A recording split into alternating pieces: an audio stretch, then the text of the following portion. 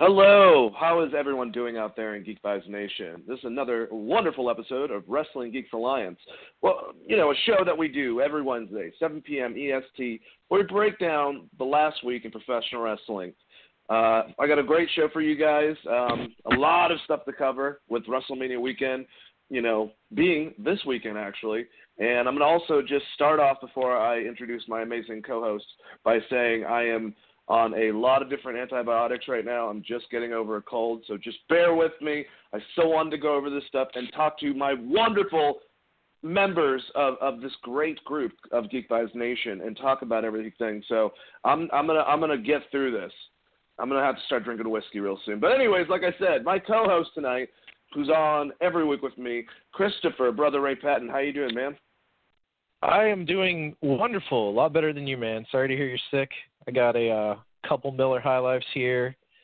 All these wonderful cards from this weekend coming up, pulled up in front of me, and I'm fucking ecstatic. It's Mania week, man. I'm excited.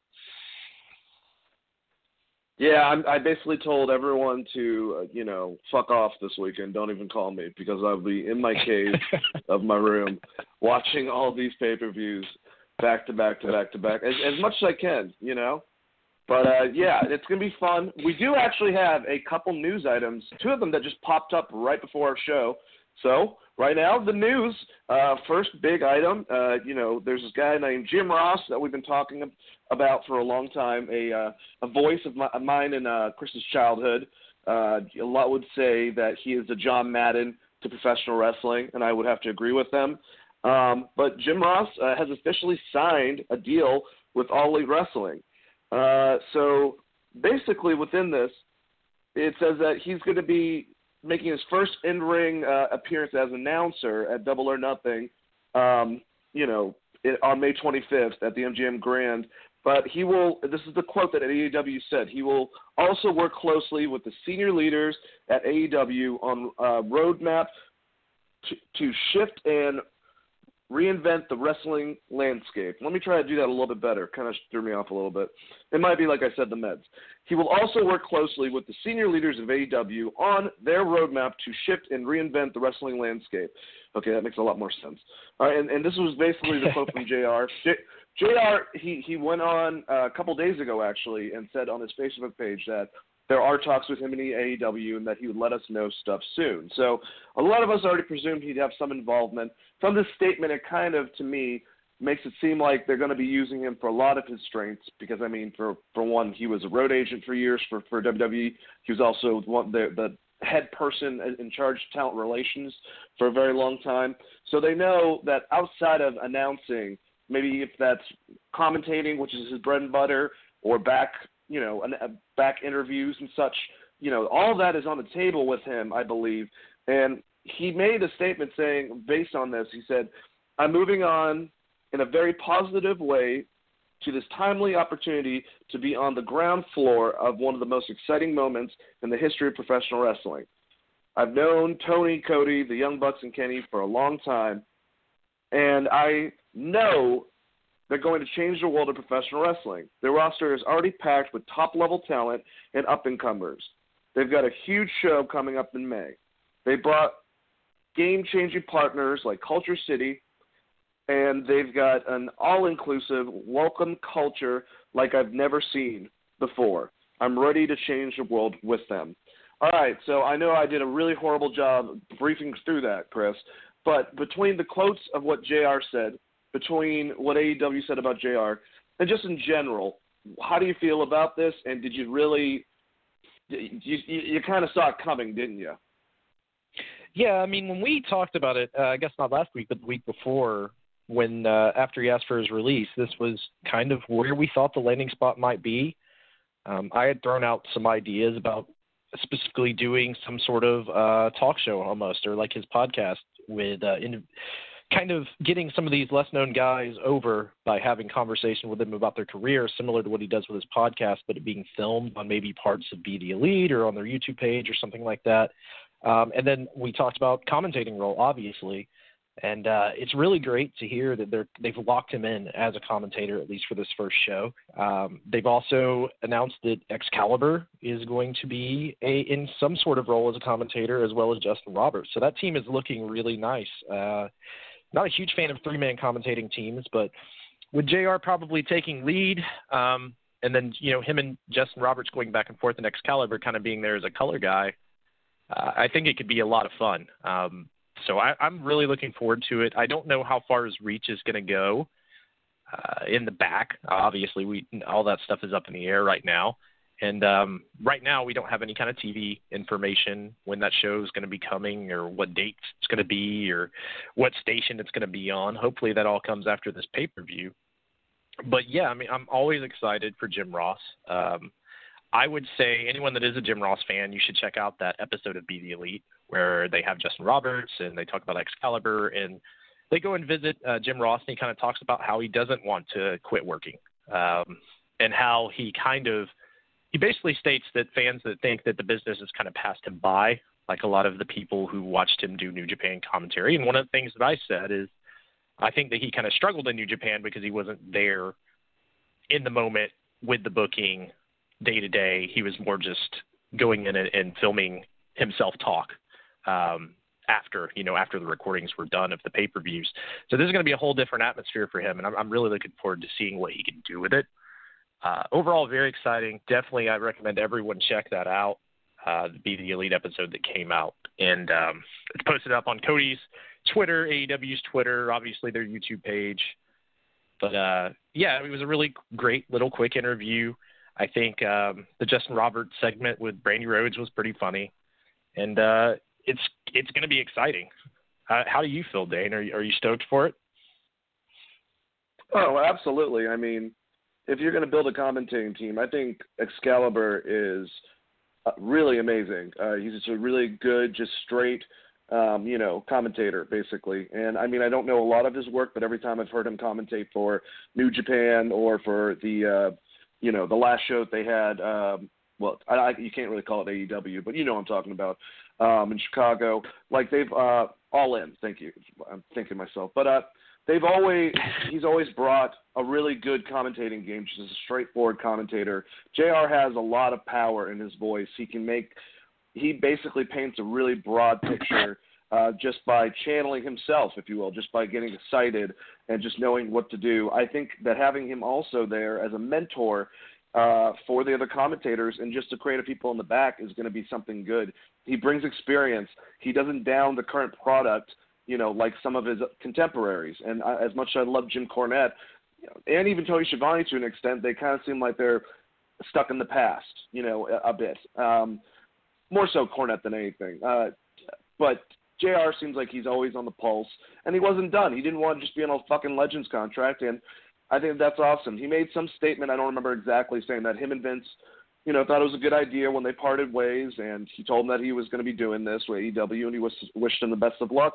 I'm sure there's a lot more tension there, kind of like the whole Chris Jericho now. We're hearing from Chris that he's basically been erased from WWE, but, I mean, that type of stuff's going to happen, unfortunately, but either way, I'm glad that JR gets to creatively work at his age, contribute to commentary, contribute to announcing, contribute to interviews, and probably help out with talent related stuff, agent-related stuff, and be able to bring that old school force that he had previously from the 80s and stuff like that into what he was able to accomplish during the 90s of the Attitude Era. I mean, he's got a lot of experience in different eras of wrestling that he helped contribute to. He's seen the best of the best be able to present how to do that between working for Bill Watts to, working for Crockett Promotions to working underneath Vince. I mean, he's got a very intelligent eye when it comes to professional wrestling. So before I pass it to you, just to wrap up, Tony Khan said, I've been part of the wrestling community since I was 7 years old, and there's no greater thrill than welcoming the voice that I grew up with, Jim Ross, to our AEW family. We all share the common goal to make this a true golden age, to make this the greatest time ever to be a professional wrestling fan. And as a business, we also seek to make this the new golden age for the performers and our staff members. Our entire team is thrilled to have Jim on board, and we can't wait to shake things up together. And apparently, Ross said that this is the most lucrative deal in commentary history for his deal with AEW. So Tony's shelling out that money. He wants a lot of talent. He's already said many a times that it's not so much he doesn't want to compete with WWE at all. That's not his goal, but he wants to have something bigger than a lot of the other formats. Basically, if New Japan was an American organization, because New Japan's someone that you can compare to. Triple H to an extent too, but they're in a different market.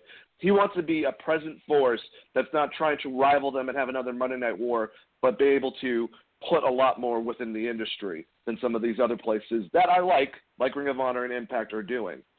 Any closing statements about this before we move on to the next news item, buddy? Yeah, I mean, the only thing I would say is the quote at the end by Cody Rhodes of the episode where it was like, why are you so set on Jim Ross? And Cody Rhodes' response is, because he's Jim fucking Ross, was kind of our response when we brought up the conversation of him going to AEW. I mean, he is Jim fucking Ross. He is a legend. So I am not surprised at all that the deal got done. I'm just more excited to see how they utilize him. And I think that, you know, hearing him commentate with all of his knowledge of Jericho over the years versus Kenny Omega at this pay-per-view is going to be phenomenal. And I'm really looking forward to it. I'm super excited for it. And just the potential of also other commentators to be a part of this. At the C2E2, you know, the same thing that right before it was announced that Excalibur was going to be a part of their stuff, they were asked about commentators. And, of course, the Bucks brought up that Cody would really love JR, so that was a big pop. The Bucks said Excalibur. Kenny, now I know that he is working with New Japan as commentator, and he is actually one of the creatives behind Impact. Kenny is talking about really wanting some involvement from Don Callis. With people like that at your helm as your announce team and not someone trying to micromanage you in your ear, that's going to be, whoever they get, a hell of an announce team, hell of interviewers. I think that they're looking at a really, they have a lot of interesting things going into the future, basically. All right? Yeah. The next thing, as reported by PW Insider, the Uso brothers have signed an extended deal, a multi-year deal with WWE. So apparently they have been actually going back and forth. There's been a lot of apparent talk between them and AEW, and they're deciding to stick around. And we know that this weekend, and we'll get into it a little bit later, that they're going to be going against, I think it's The Bar, Rusev and Nakamura, and Ricochet and Aleister Black in a four-way tag match for the titles. I would expect them to retain that. I mean, besides being one of the best tag teams, you know, in WWE and in professional wrestling. But yeah, you know, they lost someone like the Club, who I don't think they looked as much into as the Usos, but Usos are sticking around. We knew that those two teams specifically were thinking about diving. One did. One decided to stay. What do you think about the Usos' decisions, Chris? For me, the Usos thing seemed more like leverage for money. I don't think that they really – I can't think of a reason why they would be unhappy with the push that they've been getting of recent years. Like you said, one of the best tag teams, obviously, if the contract's about to be up, there's a reason to go try to get them if you're the competition. But I never really thought they were going anywhere. I think this kind of cements that I don't think New Day's also going anywhere. Those two teams to me are kind of just aligned by the stars, kind of like you know, the Rock and Roll Express and the Midnight Express just being kind of aligned with one another throughout history. And I'm glad that they're staying with WWE. I think they could have done really cool stuff in AEW with the Young Bucks, and hopefully one day, maybe when they're done with this next contract, or maybe future changes and companies are more willing to, I don't know, do shows together or something, we'll get to see that match, because I really would love to see Young Bucks versus the Usos. And as of right now, I'm super stoked for it. Obviously, you know, Naomi is still part of WWE, so that probably factored into some of their decision-making. But, you know, I think it's a really good thing for WWE, because outside of the Bar, the Usos, and the New Day, they haven't been able to make a top-tier tag team. And a lot of that is their booking. I think some of the booking they've done around the Revival. I know they're trying to get War Machine up and going. The Rowan and Harper experiment where they had them LARP obviously failed. They did nothing with the Good Brothers, which is a good reason why they were leaving. And right now they're just kind of rebuilding. So keeping the Usos there for WWE, at least for their tag division, at least in my mind, secures that you should always have at least one good tag team match per pay-per-view, because you can always fall back to, the New Day versus the Usos, or the New Day versus the Usos versus the Bar, and then probably War Machine, so on and so forth. And we all know that Aleister and Ricochet aren't going to stay the tag team. So I think that a lot of it's they got to build up new tag teams, but it's a good keep for WWE.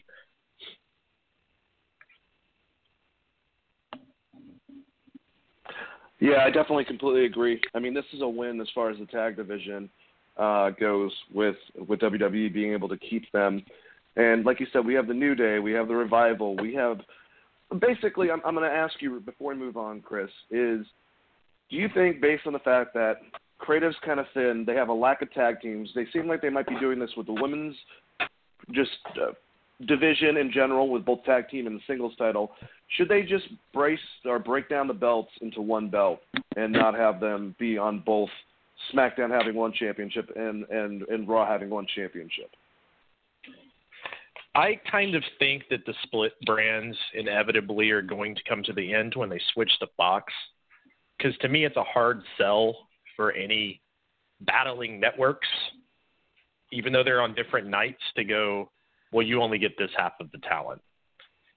And I think for the tag team division specifically, it makes a lot of sense because they do not have enough built tag teams to support two shows.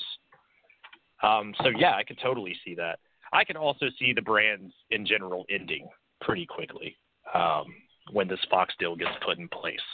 So I guess time will tell, but I'm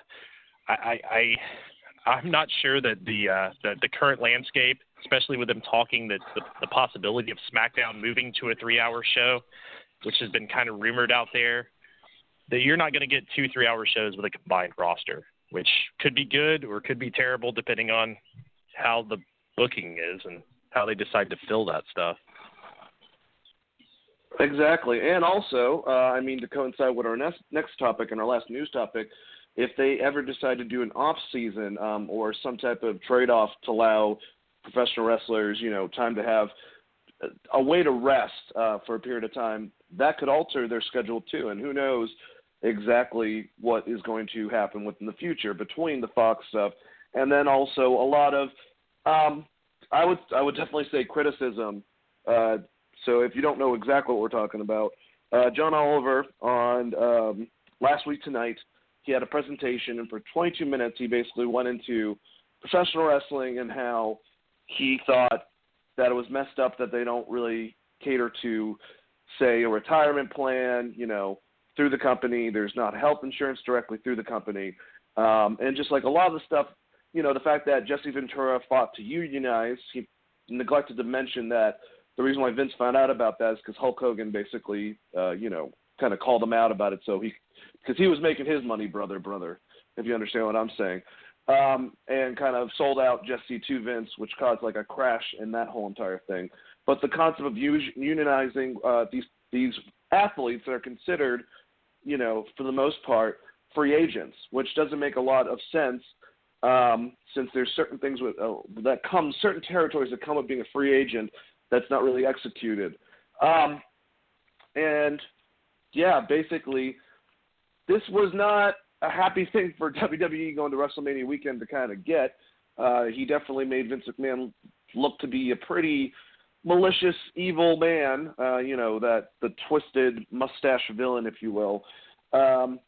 And on certain things, rightfully so. I mean, on certain things, I think that, there were certain call-outs that made a lot of sense. There have been a lot of tragic deaths when it came to professional wrestling. I think that the thing that probably stuck the most with a lot of us was Roddy Piper in his interview that a lot of us have heard previous to this, talking about how he doesn't see himself being able to live to 65 to get, that doesn't even seem like an option. And obviously he did die before that. He wrestled a long time going into it. So I don't know if Rowdy really, if that's fair. I don't think that he's blaming WWE. I think on the other side of a lot of this information that was given out to some people that had no idea, and even maybe a good bit of wrestling fans that didn't know the details because they don't know that much information. It painted a very negative look, but at the same time, like I was saying, I don't think Piper would actually blame the WWE for any of his shortcomings. I don't think a lot of wrestlers do. I'm sure some do, but I'm sure that a lot of them, and I've heard from wrestlers specifically on this issue, them say that they knew exactly what they were getting into from the beginning, and that they didn't really highlight from them the two biggest things that they didn't do on this piece that John Oliver did about the WWE, specifically with pro wrestling, about trying to get trying to get a union for them basically and have all these principles stuff set up, was the fact that, I mean, they do actually pay for, if you get injured, if you got a family emergency, someone gets hurt, something like that happens, WWE usually shells out all the money for all of that. They also pay for the surgery itself, the rehab, the hospital bills, anything major that happens to you and your family. They always they help out with the cost of that out of their pocket. I'm not saying they're saints for that, but that wasn't really shown at all. They also have sent wrestlers that they didn't have to, that made bad decisions against their company and said horrible things about them. Jake the Snake Roberts comes to mind. Recently, friend of the show, but let's be honest, Jeff Jarrett comes to mind as well. There's all that. They sent them to rehab. They try to get their life back in order. So it seems like if you're going to show one side of the coin, you should probably try to show both sides of the coin. And I think I'm forgetting some of the other stuff. So I'm just going to pass it to you, Chris. And maybe if I think about stuff, I'll chime in. But what did you think about this piece from John Oliver on the show?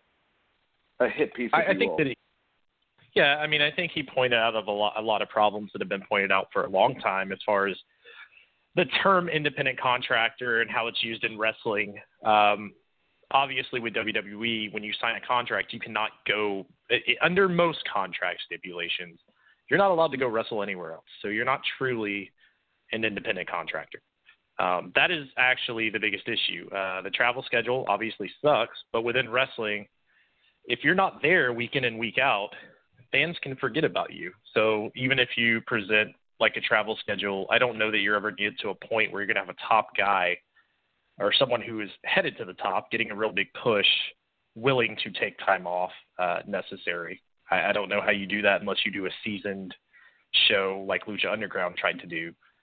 So some of that stuff is there and would make sense for wrestlers to have a break and rotating rosters and things of that nature. It's just, WWE's been audited. I believe back in 2008 when Linda McMahon ran for senator, they were audited for 2 years over WWE business practices by the government of Connecticut.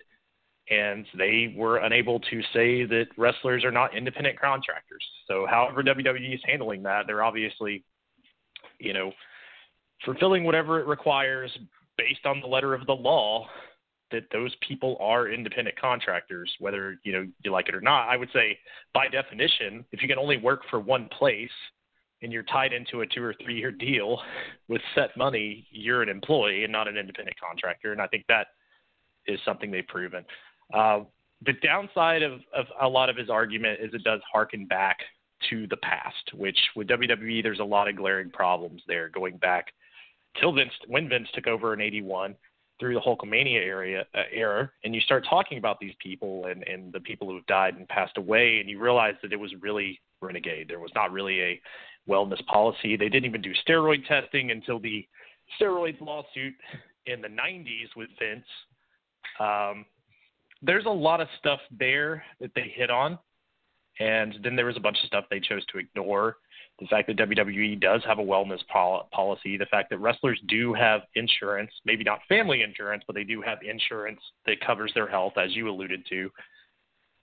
For instance, it's not 100% confirmed, but I have heard that, for instance, Roman Reigns' leukemia treatments would have been covered under their, whatever policy he was under.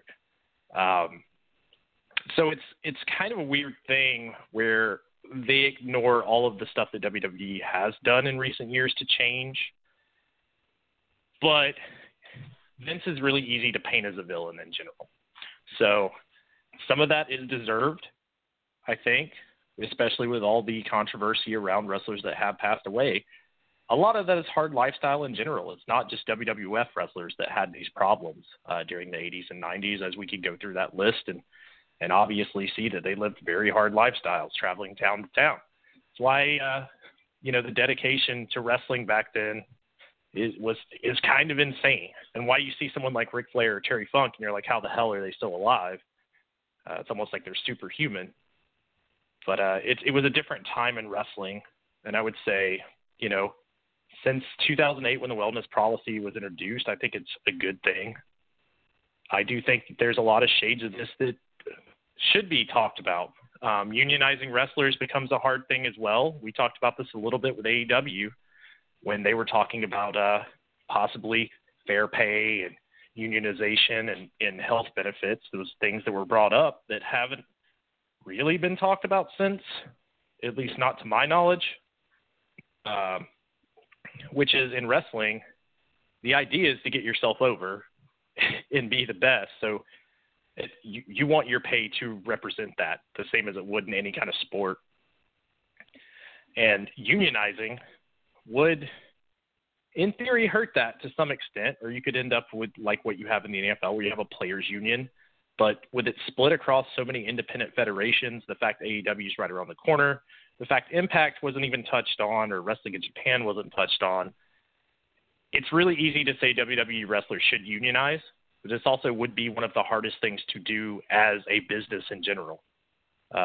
There's a lot of shades of gray, but for overall, just pointing out, the independent contractor situation, the travel schedule, the fact that WWE has had these problems, I don't think is necessarily a bad thing. It was done kind of tongue-in-cheek. You show Vince McMahon getting hit with a bedpan, or you show like an interview with Brett wrestling, with the documentary Wrestling with Shadows about Vince's treatment of wrestlers. As a wrestling fan that knows all of this stuff, you kind of like, yeah, but there's another tail to the Brett stuff. He wasn't treated any better in WCW. In fact, a lot would say worse. Like it's a double-edged sword with this whole conversation. And I think the positive thing is that people are actually talking about it for once. But until you have a company come out or WWE comes out and actually acknowledges it and makes everyone an employee, it's going to be it's just going to be a subject that's glossed over. Like it affected WWE for possibly one day in the stock market, and then they actually went up the next day, headed into WrestleMania. So I don't know how much this actually means to non-wrestling fans or even diehard wrestling fans or casual wrestling fans, because it's a viral clip, but it's wrestling, and Vince has been victimized or posed as the villain. I shouldn't say victimized, but posed as a villain many different times, and he always seems to pull ahead of it. So it's interesting topic. I just don't know how much it actually does, and I definitely wouldn't expect anyone to be chanting anything at WrestleMania other than normal WrestleMania chant shit. Yeah, the annoying ones. But I agree with you, and that's the thing. It's there's a lot of stuff that's not fair within that, because, like we said, that was the second thing, the two flip sides. The one that they didn't really paint, that WWE does pay for a lot of health-related things, and the fact that they use a bunch of old footage. They use a shitload of stuff and situations of stuff that's happened in the past, and not only, like, a lot of these superstars, I love a lot of them, but they had previous lives outside of WWE, basically. Some of these guys from the 80s, they had a pretty, or even guys maybe stemming from ECW that translated over to WWE or whatever. Some of it is not anything to do with Vince. It's their lifestyle as a wrestler on the road, getting addicted to painkillers, the steroid issues, all that type of stuff. So I'll just end this conversation with WWE's response to John Oliver's statement, saying John Oliver is clearly a clever and humorous entertainer. However, the subject matter covered in the WWE segment is no laughing matter. Prior to airing, they responded to his producers, refuting every point in his one-sided presentation, John Oliver simply ignored the facts. The health and wellness of our performers is the single most important aspect of our business, and we have a comprehensive, long-standing talent wellness program. We invite John Oliver to attend WrestleMania this Sunday to learn more about our company. And apparently John Oliver just disappeared shortly after that. So I don't know what happened to him. You'll probably find limbs of his on different no, I'm just kidding. That was a joke. Oh, man, I just realized that I wasn't trying to coincide that with the Saudi Arabia thing. My mind went there right afterwards. I apologize. I'm just saying it was like a mob thing, okay? I just watched a mafia movie. I'm sick. Give me a break. Either way. Well, you're thinking about that you were thinking about that new Vince McMahon script that they wrote recently, where they made all the territorial bookers, basically mob bosses, the meeting of the seven families. You see, you see. But I mean, the one thing I will say about if they didn't go to Saudi Arabia, John Oliver doesn't cover this. It doesn't ever make his show. Yeah, I don't think he's really going to care. I think, the backlash for the Saudi Arabia thing has brought WWE, and once you have one bump, once you see that little tear in the armor, so to speak, it's a lot easier to go after a company, and they didn't do themselves any fucking favors going to Saudi Arabia that specific week or even accepting that deal, which we've talked about past. So I would expect more bashing of WWE in the future, especially if they go back to Saudi Arabia again. But what I would say is the points he made, while being fair, I don't want to say they were one-sided. It's definitely a side, but it's all knowledge that's been out there forever. And I would highly recommend people to check out this week's Observer and listen to Meltzer break down this thing almost year by year. Him and Alvarez go back and forth on it for about 30, 40 minutes. So, historian Dave does do a good job of talking about all these different problems and as well as the new wellness policy and what he thinks it's done good and what he thinks it's done bad.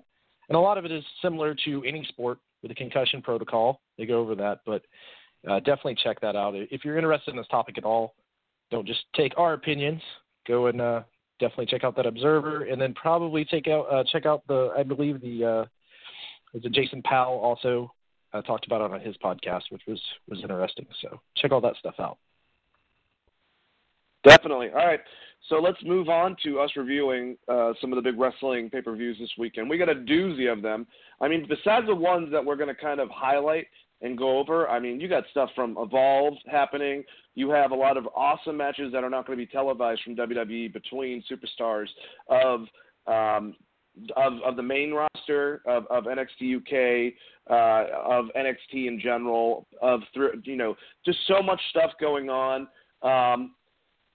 It's going to be a lot of fun, and I'm really excited about it. And I guess before we move on, I have a couple matches of a particular pay-per-view that I'd like to talk about. But Chris, did you see any certain match from a certain pay-per-view that you were looking forward to talking about at all?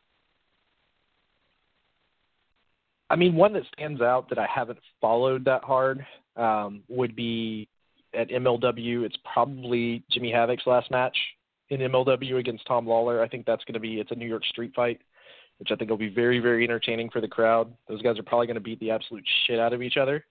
I think that's going to be a great match, as well as the same card, LA Park versus Pentagon Jr. I'm pretty sure they're going to tear the house down. I feel really bad for Pentagon Jr. I think he's in like 8 fucking matches in 4 days or something, which is holy shit, I know. Kind of nuts, but I'm definitely looking forward to the LA Park versus Pentagon Jr. match. That one I will be checking out. If I don't get to check out this entire pay-per-view, but I'm looking forward to it. I know this is one that you were definitely looking forward to, but also Brian Pillman Jr. I think this is his first big pay-per-view against MJF. That should be an interesting match as well. Yeah, so it's really fun specifically with this pay-per-view. Is that the Hart Foundation is going against Dynasty, which is MJF's group, is 2 other gentlemen, kind of similar in flavor to whatever Randy Orton, Ted DiBiase Jr., and Cody Rhodes' team is, but that type of concept going on. But MJF is obviously the speaking person, and they've been feuding with with the Hart Foundation, which is Davey Boy Smith Jr., Teddy Hart, and also Brian Pillman Jr. And he's taking on MJF, and I think it's a 3-on-3, and the tag titles are on the line as far as the one between the Foundation itself and Dynasty, but it's a tables match. And I've been loving both MJF and Brian Pillman Jr. on the mic, and they've put a lot of work because before this, MJF was like the anti-hardcore guy in CZW, but that's pretty much most of his experience. And Brian Pillman Jr. started off, got injured, and he just recently came back. So he's been able to harness a lot of qualities, borrowing from his dad, basically, but just the camaraderie that the Hart Foundation has, it's a lot of fun. And then Sami Callihan versus Mace Warner should be a fucking just crazy-ass match. So, yeah, honestly, MLW, I'm definitely going to check it out. I mean, you got L.A. Park versus Pentagon Jr. I mean, Pentagon is basically the heir apparent, if you will, of L.A. Park. I know his son, Kilo de L.A. Park, and also the guy that stole his gimmick and then basically legalized it so that he could only have it with La Parka. It doesn't matter. The guy that shares a lot and is always pinned with L.A. Park is Pentagon Jr., huge Pentagon fan. And like you said, Filthy Tom Lawler, I've seen him in some hardcore matches with Sami Callihan recently and Simon Gotch and also Loki. So he's been just – I watched him get a swirly from fucking Ken Shamrock in a bar brawl. I mean, he's just been a badass. I think he's retaining his championship. But him and Jimmy Havoc, this being probably Jimmy's last match, like you said before, he's fully at AEW. It should be a lot of fun. And just I love – there's this guy that's coming up right now. He's going against Ray Horus, who's an awesome luchador. Not to be confused with Ray Phoenix, but another one who is also on Lucha Underground. But Ace Austin, he is 22 years old. He's from Jersey, and he blew me away on Impact and in MLW. He has like a Gambit-like gimmick. If anyone checks out this pay-per-view, which I'm pretty sure like all of them are going to be free on YouTube and probably airing shortly after they do it live, just check it out because a lot of great wrestlers, especially guys from Impact that you see a lot of them on here, and that's only just a couple of them. But I'm pretty much done before we go into the Impact pay-per-view. Do you have anything last to say about it? Yeah, I mean, other than that, there's so many damn events going on. Session Moth's got like 6 matches, so I'll probably try to check out some of those matches. And then obviously Brian Alvarez fighting for the independent title, I guess the title of all indie wrestling against was it Orange? God, now I can't even think of his fucking name now. Go ahead into the next thing, and I will find his name. So Brian, I heard that you won the independent title this weekend. That's great. Yeah, it was awesome. Yeah. Hey, so that means that we talked about this beforehand. The Chop and Roll Express might feature after this weekend the independent champion, the champion of all independents, Brian Alvarez, and Filthy Tom Lawler, the MLW champion. So that's pretty cool. Did you find that name, sir? Before we move on. Yeah, it's Orange Cassidy. For some reason, I wanted to call him Orange Callahan, and he's also one of these guys that is wrestling in like 5 matches. I think he is also having a match with Session Moth, and I believe something with Joey Ryan. It may actually be at Joey Ryan's penis party, which is one of the events that'll be going on this weekend.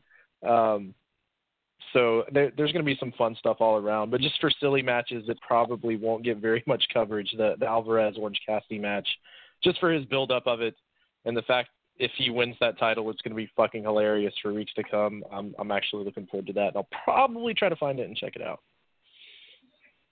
Definitely. All right, well, the next one that we're going over, I'm really looking forward to. A lot's been leading up to it on Impact. Impact Wrestling United We Stand. And this is on, I believe, Thursday night? Yeah, I believe this is Thursday night. But first match right off the top, this is listed. I don't know if any of these are in order. These could be a completely different order on the actual cards, but I'm just going by what all the websites are giving to me. But one hell of a fucking dream match. Extreme dream match, Extreme Rules match between Pentagon Jr. and Ray Phoenix, the Lucha Brothers, versus Sabu and Rob Van Dam. I have no idea if Sabu has any original hips left in his body, but I know Rob Van Dam can go still. This should be just fun and just ridiculous shit. Right now, it's kind of funny. Pentagon and Phoenix are in a rivalry with their old friends LAX and Conan, but they're not facing each other, and that's what it really made it sound like on the show this last week leading up to this. But maybe they're saving that. But this has been scheduled for a while. When I first heard this, I was like, holy shit, this should be fun. Chris, how do you feel about this match, and who do you think is going to win this? Well, I don't know. It's kind of an interesting matchup. I think that they're probably going to do a lot similar to what they did with Eddie Edwards and Tommy Dreamer, where they do brawl mostly. You'll probably see some Sabu spots. Obviously, Sabu is not the same wrestler. He has had hip replacement surgery. I think he's going to give it his all. I think him and Rob Van Dam make a good team, fun to watch, former ECW tag champions. It's going to be fun. I that's about all I can say. I don't know how the quality of the match is going to be, but it like these guys, if Sabu and Rob Van Dam obviously were in their prime, this match would probably end up being the match of the night. So I'm going to look forward to it. I think it's going to be fun. It's always interesting to see Sabu show up on a pay-per-view. He's one of my favorite wrestlers from a kid. Harkening back just to him and Terry Funk in the barbed wire match, the first time I ever saw that, and just seeing Sabu do crazy spots off chairs, and if the nostalgia makes me want this match to be as awesome as I see it in my brain, it's probably not going to be that, but yeah. I'm still going to love it because Sabu's going to come out to the ring and point to the sky, and I'm going to fucking pop. Yeah. So nostalgia-wise, I'm looking forward to it. I love Pentagon and Rey Fenix. I think that, them and Rob Van Dam can carry a lot. You're probably going to see a couple of cool Sabu spots, but I would expect, more of Sabu getting taken out early and a lot of them working against Rob Van Dam. But either way, fun match. Especially this is with WrestleMania weekend and all the stacked cards, this is something that kind of unique that stands out, being an Extreme Dream match. And a lot of the matches on this, as we go down this card, there's, Monster Ball matches and Ultimate X matches. So Impact is definitely going the route of, hey, we're going to do these alternative type matches and kind of stand out, which I think is a good thing for them. It's going to be interesting. Well, I guess it's for the championship. Yeah. So probably Pentagon and Rey Fenix are going to win then, because I don't think they're going to give the championships to Sabu and Rob Van Dam. But yeah, that's pretty cool. Which makes sense. I didn't realize that. I didn't either. Because it's not listed, so I don't. Maybe they drop. Do they have a taped Impact before this? I'm not 100% sure. They might. Maybe that's how we have a resolution with what's happening with them in LAX. Maybe there's one, and then this is going to release later unless you buy the pay-per-view live. That could be it. Yeah, because they definitely have. You're also one more getting tape. LAX. Because we're getting later in that show. You're getting LAX versus Loki and Ricky Martinez. Which could be your title match. Who knows? All right, well, let's keep on going down the thing. So it's an Impact versus Lucha Underground handicap match. This is actually a really cool concept because you got three big bad dudes. Well, Eddie Edwards is not as big, but Brian Cage, who's been doing awesome on it, one of my favorite guys on Impact. Eddie Edwards, who's had this crazy – he's now been channeling Mick Foley and coming out at different versions of himself. Like, he came out as the old Eddie Edwards, and then he keeps on flipping back to the crazy one. So he's doing things, I guess, with that. And then also Moose versus, three of the biggest luchadors in Mexico, Aerostar, Draga, and Drago, and then Marty the Moth, which Marty Martinez, big fan of his. He's definitely got like a Cactus Jack vibe if you watch Lucha Underground. But it's basically 3-on-4. I guess even though they got Brian Cage and Moose, you would think the Lucha Underground guys would win. Possibly. It depends on how many of these guys they're going to be able to bring over to Impact, in my opinion, because I would think that you would want Moose and Eddie to go over as big stars in this match.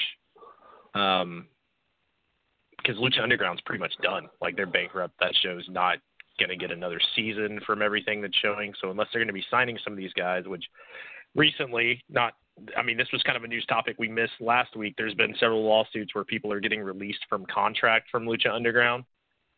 So I don't know. I could see Moose and Eddie Edwards and Brian Cage going over in this match. It should be fun either way. But if I'm Impact, I'm probably putting my guys over unless I'm going to bring one of these cats from Lucha Underground over full time to book as new stars, because Moose is one of the biggest stars on Impact, and Eddie Edwards has had one hell of a push in the past year, just re-signed a new contract. So I would assume that you would want those guys to probably get the win here at Mania weekend. Yeah, it would definitely make sense. I'm with you on that. All right, let's move on to the next match. Luchador, I'm not really that, I don't know that well, but Flamita is going against Rich Swann, who's the current X Division champion. He's been doing awesome on it. It should be a fun match. I'm just going to assume that Rich Swann, he retains his title. Do you see it any differently? I think it'll be a really fun match. I've seen some Flamita matches, but not enough to really speak on how good he is in the ring, I guess. Should be a fun match. Rich Swann's been very impressive since he moved over to Impact. So I think it'll be entertaining. I also think he probably retains.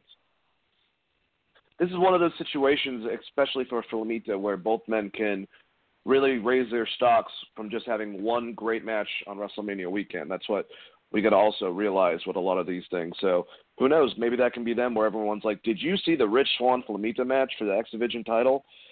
All right, so we got the knockouts one. We have Taya Valkyrie, who's the champion. She just went heel along with John Morrison. Yeah, bad boy. Jeez, Johnny Impact.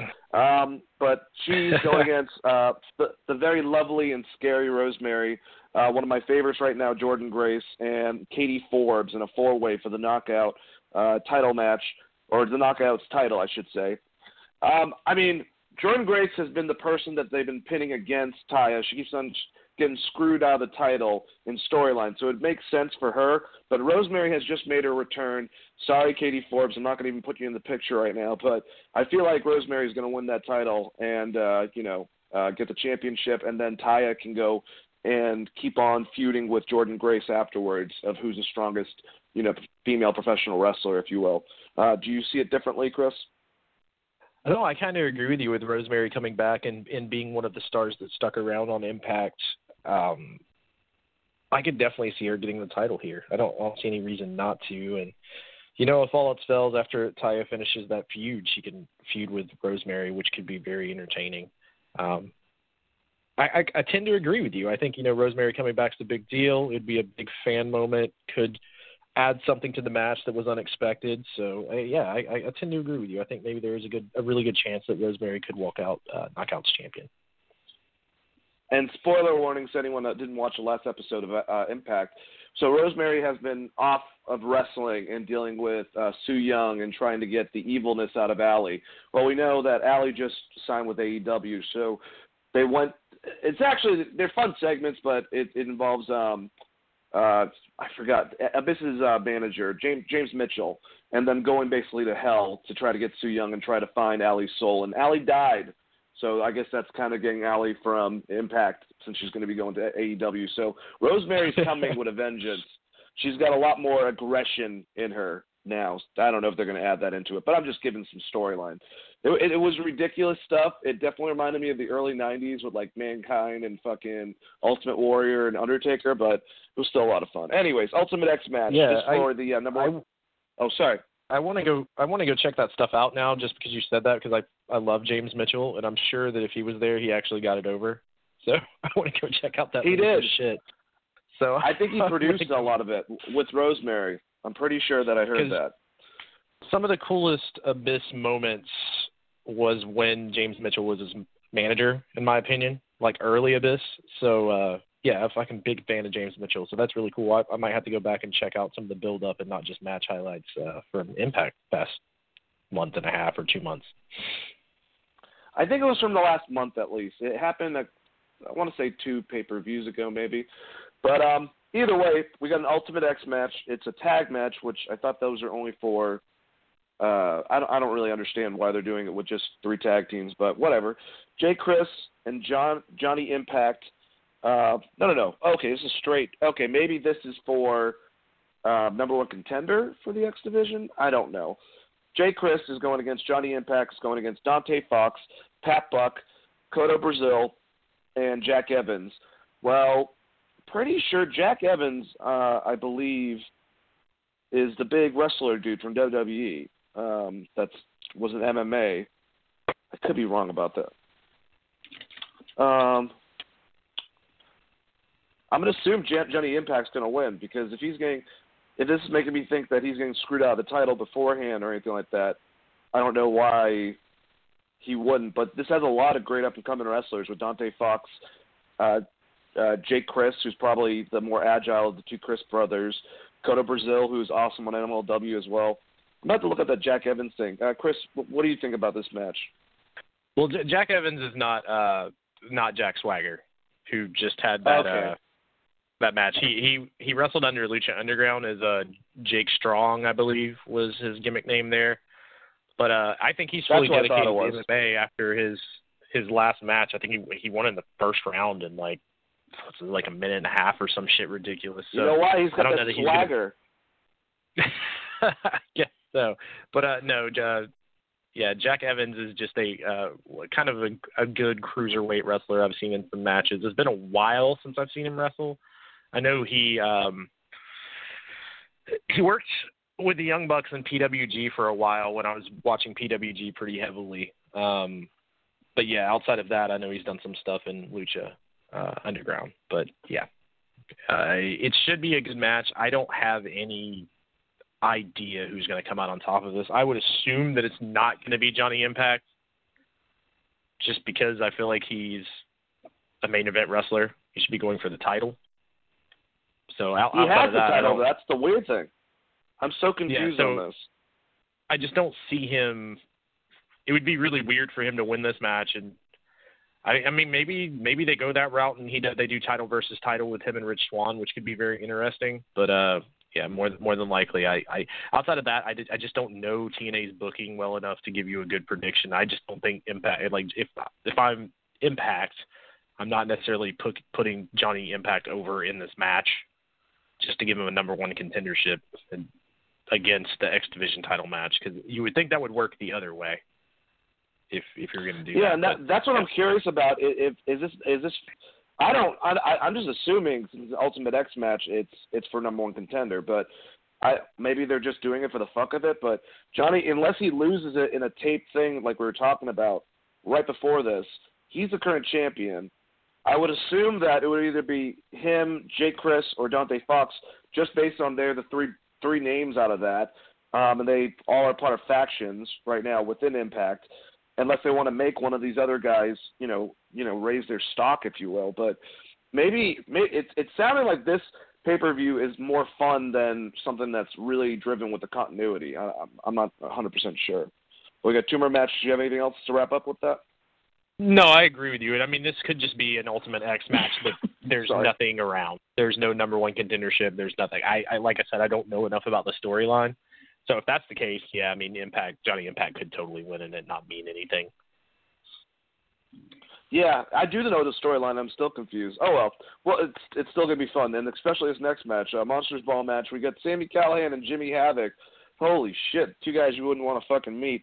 And then, whatchamacallit, Low-Ki and Ricky Martinez. Oh, no. Okay, I just read that completely wrong. The Monster Ball match is Sami Callihan versus Jimmy Havoc. I mean, these guys just destroy each other in every match. I've seen them have matches where they just basically just bloodied and gross, all the way from CCW to MLW. They're two of the more modern, known hardcore wrestlers of today's society for sure. But it's Sami should win, just like we're talking about with Jimmy losing to Tom Lawler. Maybe this could be his transition out of having stuff to do with Impact, which is weird because he's only been there for like a little while now. He had more of a presence on MLW. But what do you think about this match for the Monsters Ball? I think you probably put Sami Callihan over here. I feel bad for Jimmy Havoc because he's got to have a hardcore match with Sami Callihan and then have another one with Tom Lawler the same fucking week. And the Monsters Ball match is even weirder because if I remember right from TNA, it's been a while since I've seen a Monsters Ball match, but that's like their weird cage with the top. It's like their Hell in a Cell with shit taped to the top of it, like different weapons. Yeah, something like that. It's like a match Abyss came up with. It was like his idea, so it's a kind of a weird match in general. But yeah, I think it'll be a lot of fun to watch those two guys try to tear each other apart. And obviously, I think the smart idea for Impact and for MLW and their working relationship is probably to put Sami Callihan over there. I mean, you would think so. He's one of their top guys, so we'll have to see. All right, so the next match is LAX, one of the best tag teams out there, outstanding every time I see a match. The stuff that them and the Lucha Bros have been doing recently on Impact has been stellar. Going against Low-Ki, the ex-MLW champion, and Ricky Martinez, who's a badass. This should be a really violent, badass, high-flying match, but I see LAX winning. Who knows? Maybe the forgotten Impact wrestler himself, Low-Ki, pulls off the win and starts off a new direction over at Impact. But who do you got, Chris? Man, I don't see LAX losing in this match. I could be wrong, but I think this will probably would be one of the better matches of the night. I think it'll be a lot of fun. Those guys can all go. So LAX is one of my favorite tag teams out there in the world, definitely in probably the top 5. Me too. So I'm looking forward to seeing what they do. Breaking news, by the way. Apparently Impact actually signed a deal with Rob Van Dam. So he's going to be there outside of just that extreme death match is what is being reported by ProWrestling.com as of 4 hours ago. So he's also doing some tapings and start taping 429 in Toronto, Ontario, Canada. He will not be wrestling on the 428 Impact Rebellion pay-per-view because he had a prior commitment. So he is actually going to be under contract for Impact. So that could change the outcome of that first match we were talking about. Like I said, that is kind of breaking news for me. I did not see that until just now. So. Well, that's pretty awesome, though, because, I mean, Rob Van Dam's someone great to learn from. He's definitely a legend. I know that Tommy Dreamer's helped out a lot there. He's actually writing for them. And Rob Van Dam's another person. It's just funny. Don Callis, Tommy Dreamer, Rob Van Dam.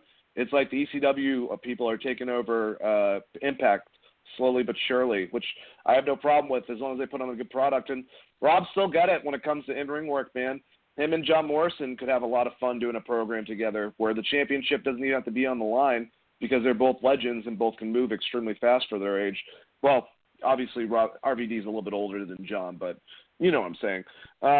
Well, just your retort from that, if you have anything, and also the last match, the match you've been waiting for, I'm sure, Chris, the intergender match where I get to see Tessa Blanchard kick the shit out of Joey Ryan. Who's got that I think it's a dumb, fun match. It's going to be a Joey Ryan match, so I'm not looking for anything more than that. But, yeah, hopefully Tessa wins. That'll be fun. Yeah, disclaimers, Tessa's probably going to beat up Joey Ryan, which would be funny. Joey Ryan's going to be getting his ass kicked by a lot of girls over this Mania weekend because I think he's also wrestling Moth. And then there's someone else he's wrestling that's named something in my mind right now. But, yeah, I would just expect this to be a typical Joey Ryan match, King of Fleas and, King of Dong style, so to speak. If you hate Joey Ryan, probably don't watch this one. that would be my advice. As far as I think it'll be fun. It'll just be fun. I've just given up on, like, it's going to be you just accept that it's a fucking Joey Ryan match at this point. Rob Van Dam signing with Impact, I think it's really cool. I think his last run in WWE was just hindered by his booking, his movement and stuff in the ring. He didn't look like Kurt Angle looks right now. Let's go with that. So I'm interested to see what they'll do with him. I would think this would hopefully lead up. I'm not sure. Is he in the TNA Hall of Fame? If he isn't, someone should definitely be a first string. Yeah, I would say just based on him being there. Yeah, and he's not. So this could just be leading to him being in the TNA Hall of Fame if he hangs around for a little bit. So it's usually announced at Slammiversary. That's a good little ways away.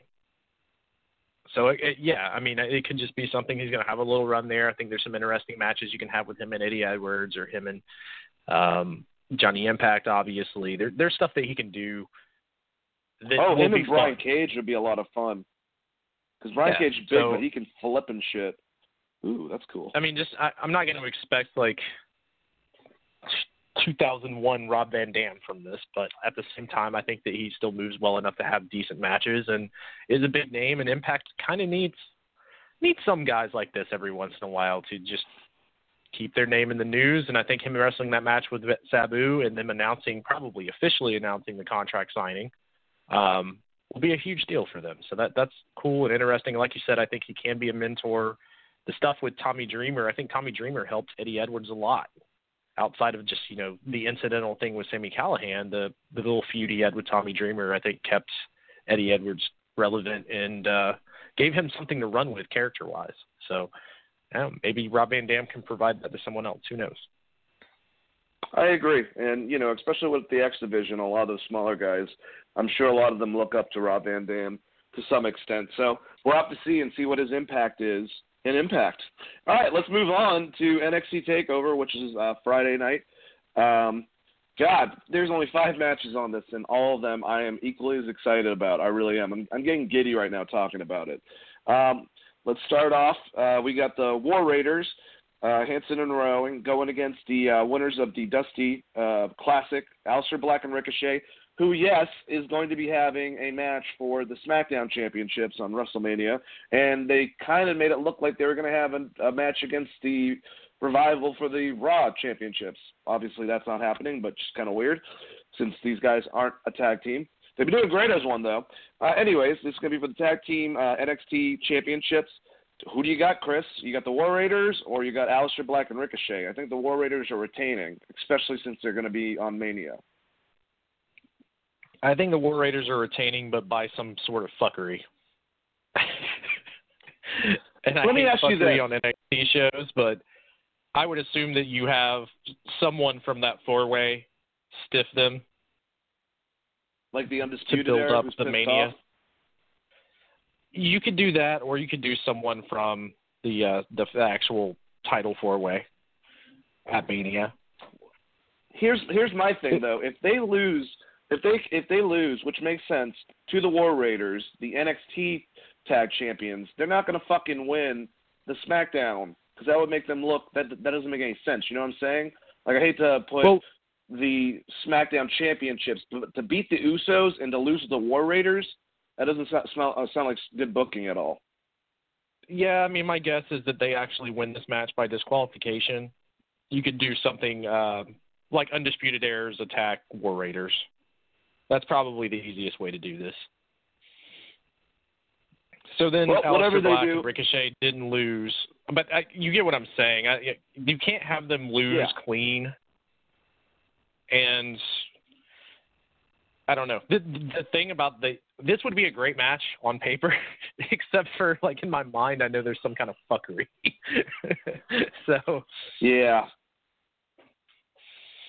No, I agree. Yeah, I mean, the smart booking is whoever interferes actually attacks the War Raiders so that you don't have Ricochet and Aleister losing. Unless you're going to have them start to argue with each other and tease a breakup between the two of them, but I don't really know why you would do that right before Mania unless you're going to explode that into a feud. It's just weird having them part of the same, tag team in general. I mean, I know that there are times where Stone Cold and Shawn Michaels were the tag team champions back before Austin got the belt. I know that we had the Rock and Sock connection, but it's just kind of a weird. It's like if you put early 90s. It's like if you put Owen Hart on the same team as the Undertaker. It just seems kind of strange having them in a tag team together. Yeah, I agree 100%. It's a little weird. Their personalities don't match. Their characters aren't anything alike. They haven't really ever crossed each other's paths to build that respect in battle. So it's just kind of a weird, at least with like Austin and some of the guys he teamed with, he'd also fought all of those guys in singles matches and kind of had long runs with. Like Or like, Rock and Sock Connection. Like Rock and Mankind had an ongoing feud before they got this mutual respect and became tag partners. It is a little weird. It's love and where I just stupid son bitch over here, fucking stack of dimes. Anyways, Pete Dunne versus Volta for the WWE United Kingdom Championship. I have been a horrible fan of NXT UK because I've been literally fast forwarding for stuff involving this, and there's a couple other stuff I usually catch. I like watching Jordan Devlin, and I forgot the guy from New Zealand that wraps his flag around his face. Dang, he's on the tip of my tongue. But either way, the stuff with Pete Dunne and Walter, I've been watching all the little clips on YouTube. This past time, Pete Dunne just cut a killer promo on the contract signing. Walter hasn't said a word this whole entire time, and he goes to get out, and Walter goes, Peter! Like, very, very, he sounds like Arnold, which is awesome. It's even cooler about it. And he told me he's going to take his championship. And you know what? Pete Dunne's had that championship for about 3 years now. I think they're going to pull him and put him on main soon. I really do, and try to get him to be the modern Chris Benoit, if you will, because we know that he has that potential. And Walter's going to bring me more of a reason to watch NXT UK, basically, because he's one of the top European wrestlers. He's a badass. He hits like Kenta Kobashi, but he's got that stare and presence like a young Andre. And I think this is going to be this could be the best match of the night, honestly. Just based on seeing Walter and Tyler Bate and seeing all of Pete Dunne's stuff. He works really well with smaller guys. Chris, who do you got between Volta and Pete Dunne? I'm going to have to agree with you. I think Walter actually is going to pick up the title here just because they need to get it off of Pete Dunne, whether he's going to be wrestling for the NXT title before he heads up to Maine or if he just heads directly up to Maine. But either way, he's had the thing for so long. Whoever wins it should be a big deal on NXT UK. So giving that to Walter and making him be a dominant force will only help that roster as far as who he's going to be feuding with on a weekly basis. So I tend to agree with you, and I think it could easily be the match of the night. Man, and Pete Dunne's so fucking good. When he does the dislocating the finger spot, I just love that he puts it back in place because no one ever does that, and it's fucking phenomenal. Just little shit like that. The guy is so damn good. So I really want him up at Maine as soon as possible, and that might be one of the matches I'm looking forward to the most of the entire weekend. At any of these events. I'm a little biased, but I think that thing is going to be an absolute banger. Yeah, I would even, and this has to do with NXT, different areas basically within WWE. The bigger that they get with all these sub promotions, knowing that someone like a Finn Balor, obviously if you give them an IC belt, you have them in a program, that's great. But if you were to have a situation where you didn't have anything for Finn to do, since his family lives up there, if you had him come in and just have a program, just like a couple-week program close to a takeover with Walter, it's going to draw all eyes to that product. Same thing with Aleister Black, someone that's already been big over in Europe and the UK. If you have those guys from over here, if you kind of trade them off a bit and give them a chance to be at home a little bit more for a short period of time, I think that might be beneficial. And you got already a bunch of great wrestlers over in NXT UK if people watch, but I'm just saying for the big title itself, you put a lot of prestige in it. You've had two great champions, especially Pete Dunne, also in Tyler Bate, and I think Walter will add to that lineage, and it's going to be interesting what they do once they build over in India, say, or, Japan, having certain people go there to represent to kind of help out. I think is also something to think about, and maybe they are thinking about it right now currently over in WWE. Yeah, I agree with you, and hopefully this leads to when they get all of these different federations up and running, it leads to some sort of international tournament, and they actually throw in some guys from the main card. Because I think throwing in someone like a Finn Balor, you could really elevate one of those stars if you have him lose a meaningful match. You know what I mean? And he can even retain his title because it's a tournament. And I always say this because I think New Japan does a really good job with their tournament and building superstars out of it.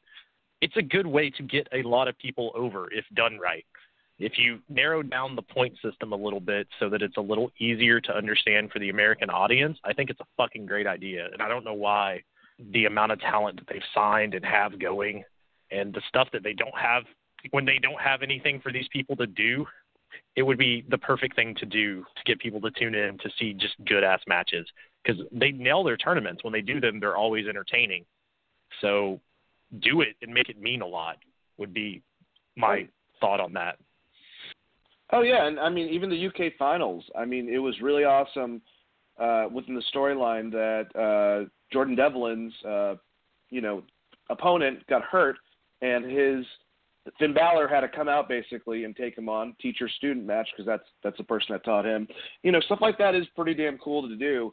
And like I said, if you get them closer to their actual home, it gives them a chance to actually relax and get better, and then work with that said talent as more of a mentor role while you're over there. All right, let's move on. We got Shayna Baszler versus Io Shirai versus Bianca Belair versus Kairi Sane. Kairi Sane and Shayna both need to go up to Mania. To me, they've been there for so long.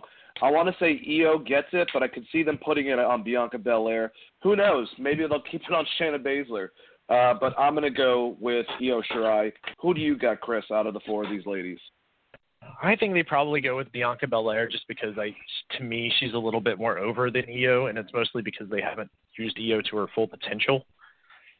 But I think that is your next feud, is Io versus Bianca, and Shayna and Kairi, I do believe, go up. The only caveat I would say, unless they just put them as a tag team. Yeah. That's a good point. Which is what we thought they were doing at Mania. I think that was how much the plan. Stock they're going to put, how much stock they're going to put in that women's tag team division, I guess. Because those are both two female superstars to me. Like, once Ronda's gone, that you could easily book really, really well against people like Asuka and Becky and Sasha. So I guess it just depends on what they're doing. So if the Sky Pirates become a tag team and they kind of push them in the women's division, and then if you think about Shayna Baszler, the fact that she should be getting pushed soon, I guess Bianca Belair kind of does make the most sense.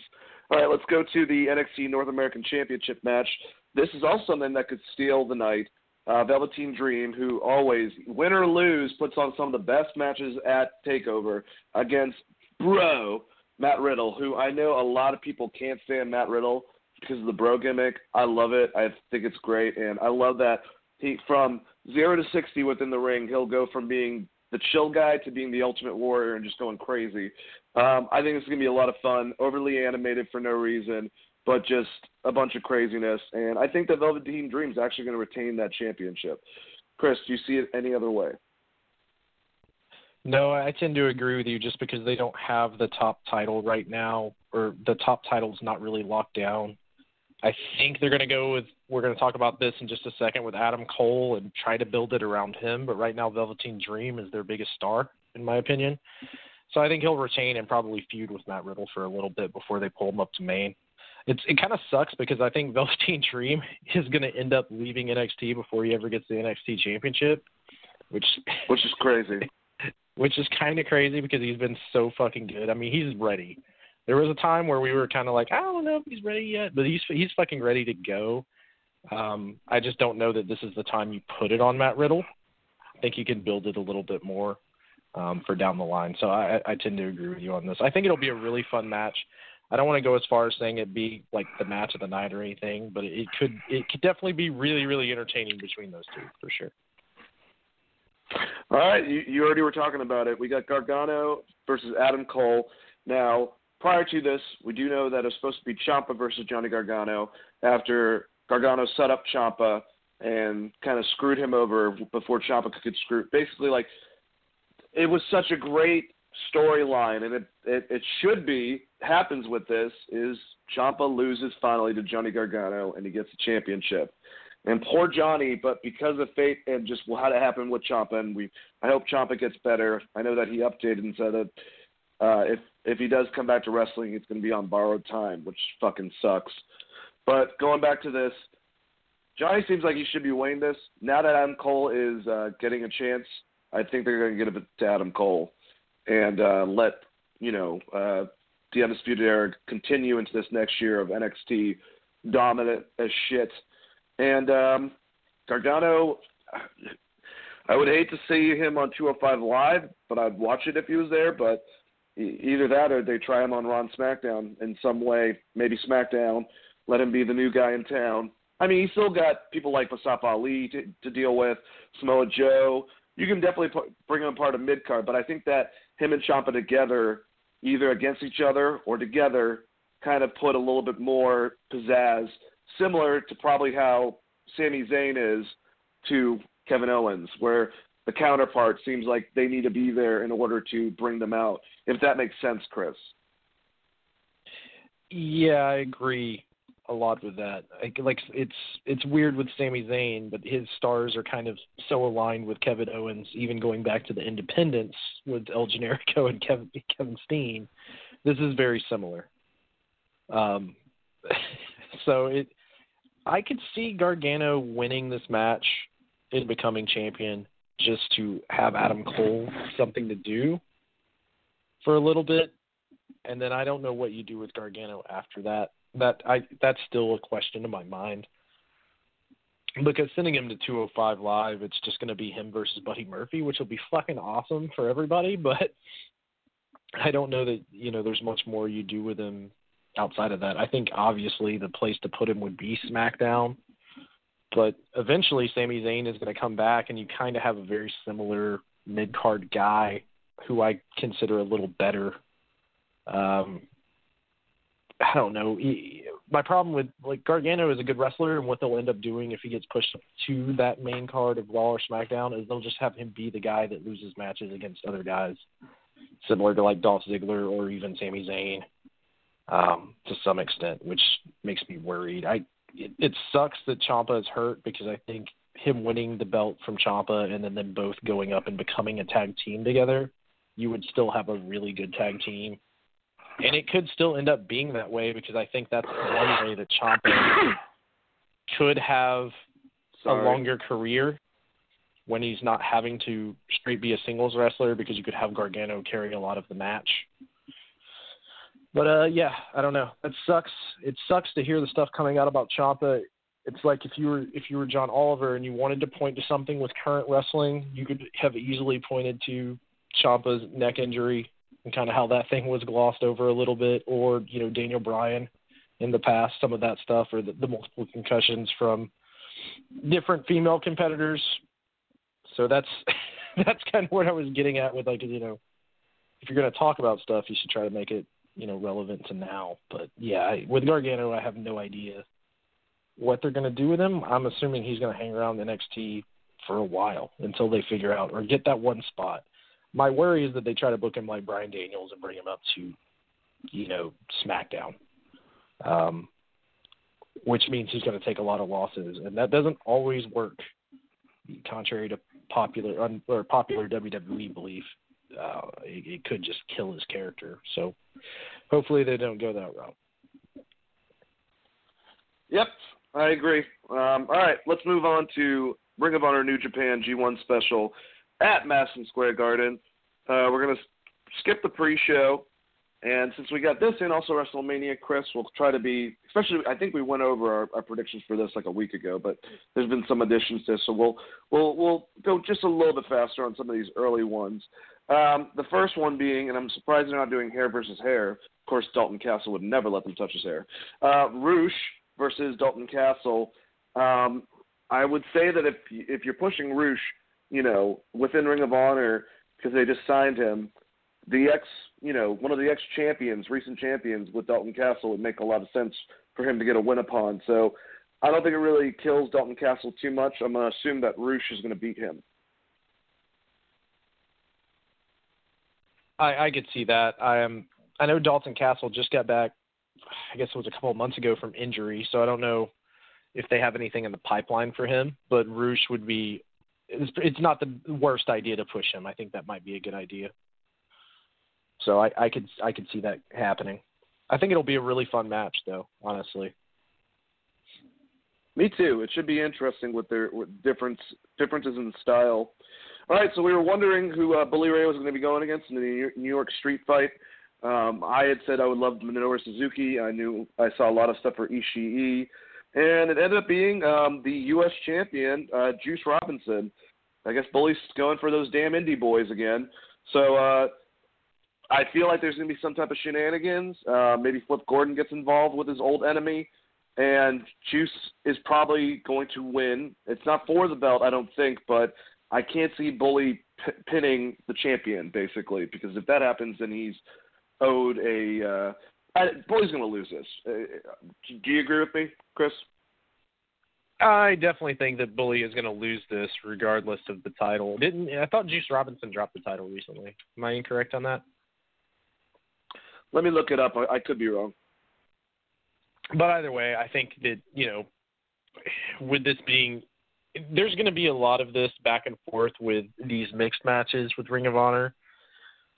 Because what we've talked about in the past, you don't kind of go into an event wanting your guys to lose. So it's with Juice being kind of the stature he is in New Japan, I would see him getting the win here, and it doesn't hurt Bully Ray because Bully Ray's a legend. So I think you're spot on with Flip Gordon, but I believe Flip Gordon is, if I remember right, Flip Gordon just re-injured himself. So he might be out. That doesn't mean he can't do a run-in, but I remember recently hearing something that he had the same injury that Cody had with his knee. Not 100% sure, but anyways, Juice Robinson is the champion. He beat Cody back in January for that belt, for the U.S. belt. So either way, let's keep on going. We get the Women of Honor World Championship. I know Kelly Klein, and I can't pronounce this woman's name, and I feel so bad. She's a badass in the ring. Mayu Iwanati? No, that's definitely not it. Iwantani? Yeah, Mayu Iwantani. Anyways, she's a champion. I've seen some matches with her. She's awesome, great submission wrestler.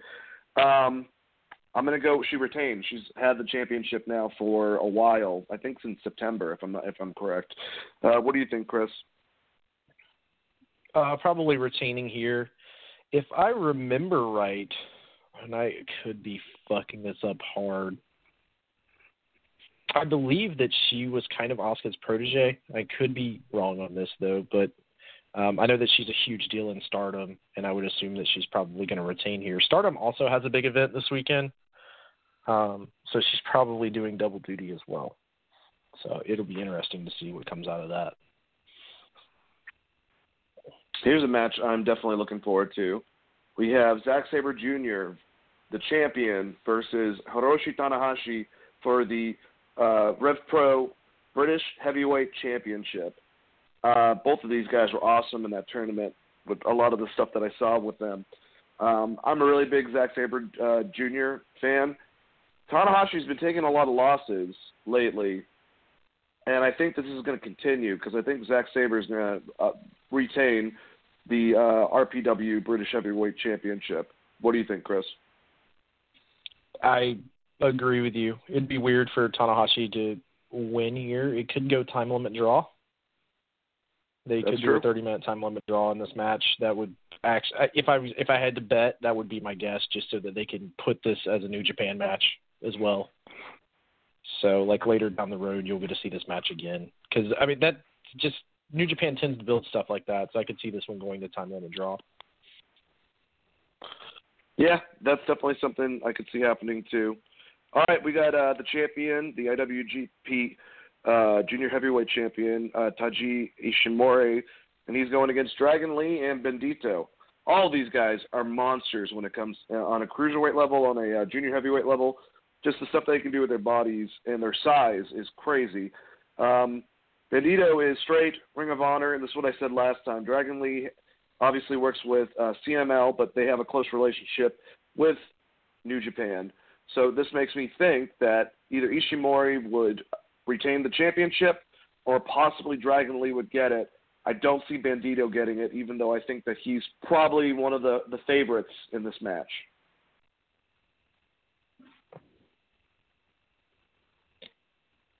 Yeah, I think potentially Dragon Lee could win here, but yeah, I don't see Bandito getting the title. It's probably going to come down to Ishimori and Dragon Lee and how they're going to book it going forward. I do think this is going to be one hell of a match, so I'm looking forward to seeing it. But it just depends on whether they want Dragon Lee to have the title or Ishimori to have the title leading into that tournament. So I almost flip a coin because they feuded in the past before. Either way, this should be a good match. Yeah, this should be a banger of a match. And actually, this next match, I think, potentially could steal the night. And you would not think that normally with a four-way tag match, but Tama Tonga and Tonga Loa, the champions, are going against Brody King and PCO. Oh, I should differentiate.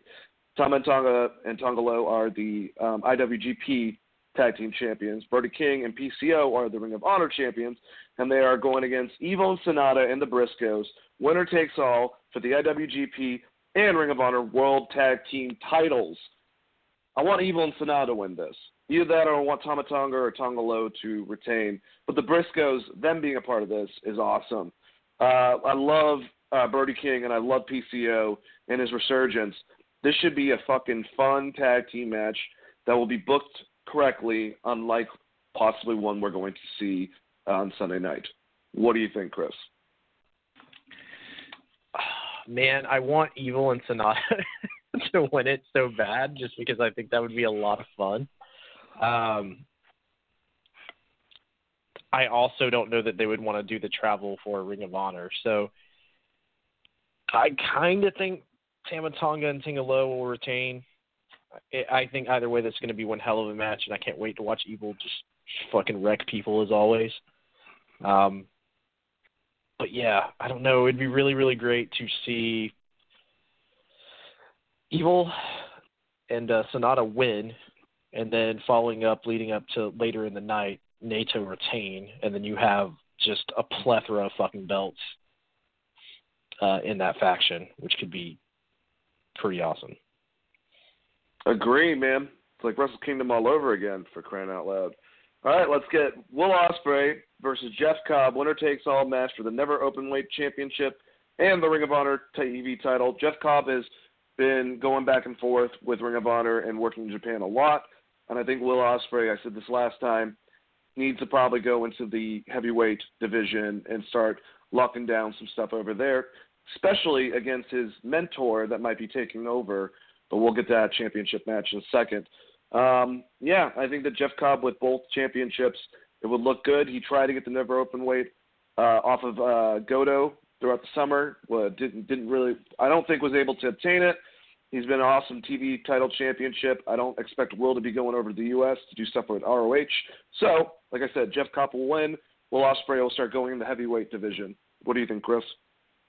I think that's spot on. I think it's a good way to get Ospreay back up to the heavyweight division, and like you said and alluded to, I think a lot of that decision pivots on the main event of this card. So I actually agree with you on that 100%. It should be a really good fucking match with varying styles, and I hope that we get the spot where Jeff Cobb just launches a guy charging at him. Yeah. One of my favorite fucking spots in wrestling. And I think Will Ospreay will sell it like a madman. So I'm looking forward to that match. It should be a banger. And Jeff Cobb having both those titles, it's the Never Openweight title. It's not that big of a deal. The Ring of Honor TV title, having both of them raises his stock. It doesn't really hurt Will Ospreay because he's going to be in all of the tournaments over the summer, and he's definitely going to be having matches with his mentor, Kazuchika Okada. So it's a good time for him to drop the title on this pay-per-view. And it also gives them an out to have a title change for maybe where some of these matches they don't want to do that. So I can definitely see that happening. Agreed. All right, Tetsuya Naito, the IWGP Intercontinental Champion, is going against Kota Ibushi. Holy fuck, man. Just saying that just gave me chills. I think Kota's going to have a little bit of fall from grace, man, now that Kenny's gone, to kind of add to the Golden Lovers storyline, if you will. Just to add to that layer, he's going to lose a little bit to get back up and eventually possibly get that heavyweight championship. So I think Naito is actually going to retain. Kota's going to lose. Yeah, I could see that. I could also see a time limit draw. I don't think they're going to do 2 on 1 show, so that would obviously change the Tanahashi match a bit. But, yeah, Naito versus Ibushi, I feel like Naito is going to retain here, and then you'll Please see let them Ibushi not kill win. each other. I don't think they're going to kill each other. I think it'll be an awesome match. They're definitely going to do everything that they can do and throw everything in there because the top of this card is Okada versus Jay White. So Naito and Ibushi may end up having the fucking easily the match of the night. They're going to try. They're going to try their damnedest. So that's going to be that match right there is one to fucking definitely watch. If you didn't even plan on watching the entire pay-per-view, this one I would definitely watch either that night or the day after.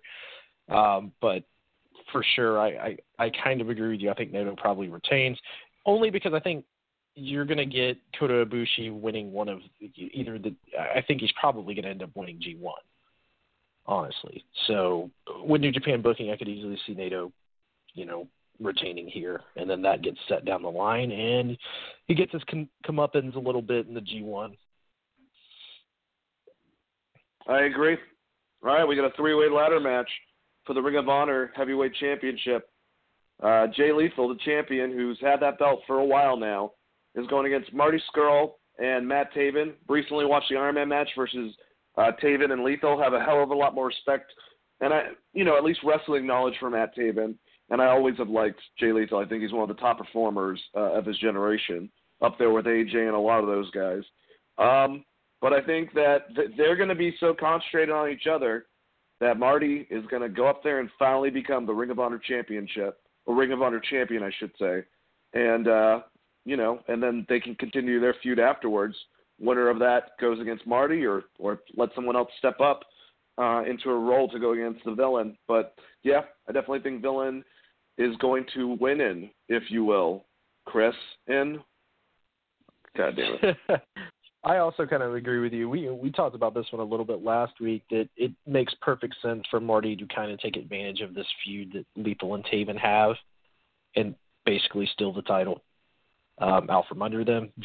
Taven and Lethal can continue to feud. You can cool Lethal off for a little bit. He's been champion for a while. He's not really been moving the meter, in my opinion. I think he's a good champion. He's not anything that pops off the page as Ring of Honor champion right now. And I think Marty Scurll will do that, especially with how over the Elite is, even though he's not part of AEW right now. He's still associated with it, and having him at the top of your card is not a bad thing. My thing would be who's his opponent going to be, because I'd assume Lethal and Taven will continue to feud, and then that gets more into Roosh and or Dalton Castle, or maybe even Jeff Cobb having both titles and going after a third or something. So that's interesting storyline. But yeah, I see Marty Scurll sneaking up in here and getting the title. That dastardly villain. Well, the last match, of course, on this is for the IWGP Heavyweight Championship of the World. Champion Jay White is going against Kazuchika Okada. If anyone else won the fucking tournament, I would have probably chose Jay White. And I was choosing Jay White just without knowledge of who the hell it was. And me and Chris joked, well, what if Okada wins? There's got to be some way they're going to take him out. Okada is going to be the most dominant championship, holding that title in the air, Madison Square Garden, since Bruno Sammartino beat fucking Stan Hansen after he came back from a broken freaking neck. Okay? Okada's winning this. If he doesn't, they got to fucking – Gato's got to show me where the hell they're going with it, because Jay White has potential again. Sorry that we've had two transitional championship and a championship that doesn't usually have, a floater, if you will. But fuck it. Put it back on the fucking Rainmaker. Let him beat Switchblade, and let's have IWGP Heavyweight Champion now, again, Kazuchika Okada. Preach on? Yeah, dude, I 100% agree. I think this is a huge moment, a big chance to make a huge mark in Madison Square Garden history. Okada Rainmakers Jay Wyatt's head off 3 times in a row, gets the pin. Money falls from the sky. Everyone loses their fucking shit. And then Okada goes on to have feuds with Naito, Ibushi, Jay White again, and then Tanahashi, and then probably Will Ospreay. I think there's so much shit you can do with that. It gets them out of a weird situation with Jay White. And to me, it's a perfect time to do it. I know they don't normally like doing stuff like this outside of Japan, but it would be a huge fucking moment. And especially at Madison Square Garden. I think it would be really, really cool. And I think it is the right time to do it again because they need that strong title holder after losing a lot of the superstars that they've lost recently, outside of just the Bullet Club, but even going into like Kushida and a few others. So I think it's time to put it back on Okada and build whoever that next star is going to be. I think White has been great, and I think he will have a really good match with Okada, but to me, the right move right now is to put that belt back on Okada, especially because he went on a losing streak. He's hot. He won that tournament. He's a proven commodity, and he's a guy that could hold that belt literally for 2 years and no one will complain about it because every fucking match he has, he's such a great storyteller, he will get over. Even if you know in the back of your mind Okada is going to win, he's going to be able to sell the fact that he might not win. He did it for forever against Shibata and Omega and Naito and Tanahashi. He's just that fucking good. So I have no problem with Okada winning here. Hopefully that is the case. I actually really hope that is the case. Me too, my friend. Me too, because, I mean, we've gone over so many awesome matches so far, and that would be a huge moment in professional wrestling. And we haven't even gotten to Sunday night with WrestleMania. But, like I said, the Rainmaker, that title held in the air in the fucking, in God's favorite arena of Madison Square Garden. I don't even know if that's true. Anyways, let's go to WrestleMania 35. For this, we have plenty of time, I think. But I want to go from the top card all the way to the bottom, just in case if there's any type of quickness that we have to add to our pace. We can do that for some of the matches that aren't as big on this thing. So we're going to start off for the main attraction, if you will, Chris. The final match: Ronda Rousey, the Raw Championship, versus Charlotte Flair, the SmackDown Championship, versus the man Becky Lynch. Winner takes all match for both the SmackDown and the Raw Women's Championship. Now, we don't know if they're unifying that title or if this will just be something to set up and they'll figure it out as they go. Could be either or. We'll find out probably more on the Raw and SmackDown after WrestleMania. Either way, before I pass it to Chris, oh, God. Well, I think Becky's going to get it. For the longest time, I thought Charlotte was going to pull it off, and then they gave her a title. And now I just feel like, because of how they positioned one of the other matches we'll go to, that person's definitely going to lose. So, yeah, this is going to be one of your two biggest feel-good moments, and I think Becky is going to make actually Ronda tap out of the two of them. That can lead to more stuff down the road with her and Charlotte. What do you think, Chris? I have stuck by it kind of the whole time. I think Becky is definitely walking out champion. This is going to be a feel-good moment. They want everyone to like the fact that the women's main evented this. They don't want anyone to be sour on this thing. So I'm assuming Becky is going to win. And I also assume they're going to try to re-sign Ronda or keep Ronda around. So I think Charlotte will probably either take the pin or a disarmor from Becky. I think it could be a situation where Ronda actually wins the match but doesn't because the ref took a bump, or she severely injures Charlotte's arm early in the match and Becky ends up picking the bones of the corpse, so to speak. Just because I think you could build a feud with Becky and Ronda still. I think there's more there, and that would be the route I would go with it if I was WWE. But yeah, I don't know. I hope that just depends on if Ronda's staying around, but that's my thoughts on this. My guess would be they're going to try to keep Ronda around, probably make Charlotte take the pin. She's already lost at a pay-per-view at this point, so that streak is broken. And I don't think they're going to give her the Undertaker WrestleMania streak at this point. So, Becky wins, she takes the fall. Yeah, I think the main thing is we're saying if Ronda's going to have children and she's leaving, then she would not take the pin or the submission. If she is staying around, that's where it changes up a bit. By the way, I love the segment that the women did. That was pretty damn funny. As over the top and ridiculous it was actually should have ended the damn thing on Raw, in my opinion. All right, well, this is the one I was talking about. So for the Universal Championship, we got Brock Lesnar versus Seth Rollins. And just like all the other small guys, the fact that Seth was standing tall over Brock I think Brock Lesnar is actually going to beat Seth. I know a lot of people are going to be upset about that. You can't have a bunch of shiny, happy moments. This could extend. I know the next big pay-per-views in Saudi Arabia. Who knows if that could headline it? Especially since I don't expect it to be Roman, because Roman already told them that he won't go to Saudi Arabia, like a couple of the wrestlers. So it's probably going to be an extension of Seth and Brock Lesnar, unless Seth wins, and then maybe Brock's taking a break. I don't see that because now UFC seems like it's further in the distance, if anywhere, for Brock. So how do you feel, Chris? I think Brock wins this match. I think this is the one moment people are going to be disappointed in. I think they're going to give us Kofi. I think they're going to give us Becky. And this is the one where I said they can't all be happy when we were talking about this previously. So I think this one Absolutely. for sure is not going to make people happy like Brock Lesnar is probably going to beat Seth Rollins. And you know what? I'm fine with that. Brock – they did enough to make it believable that Seth could win the match by having him beat down Brock, because the original plan was to have Brock destroy Seth again on Monday. And they didn't go that route. Vince changed it last minute, which I think is smart. But yeah, to me, Brock was never in danger of losing this title unless he was going to UFC, and that seems, like you said, far down the road. And now that it's far down the road, I don't know that it'll ever happen. Exactly. So there's no reason to take the title off Brock.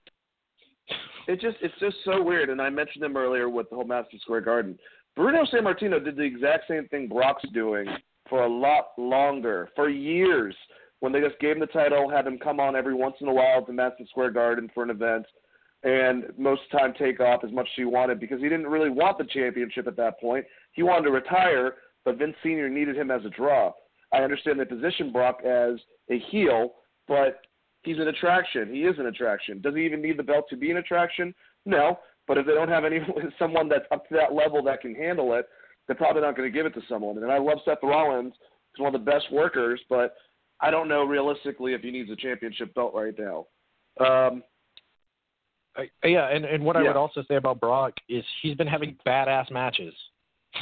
Exactly. The last 3 pay-per-views and this will be I don't think this is going to be a dominated match either, like the one with him and Roman from last year. I think that he's actually going to have a good match with Seth, and he'll end up winning right at the end, in good fashion.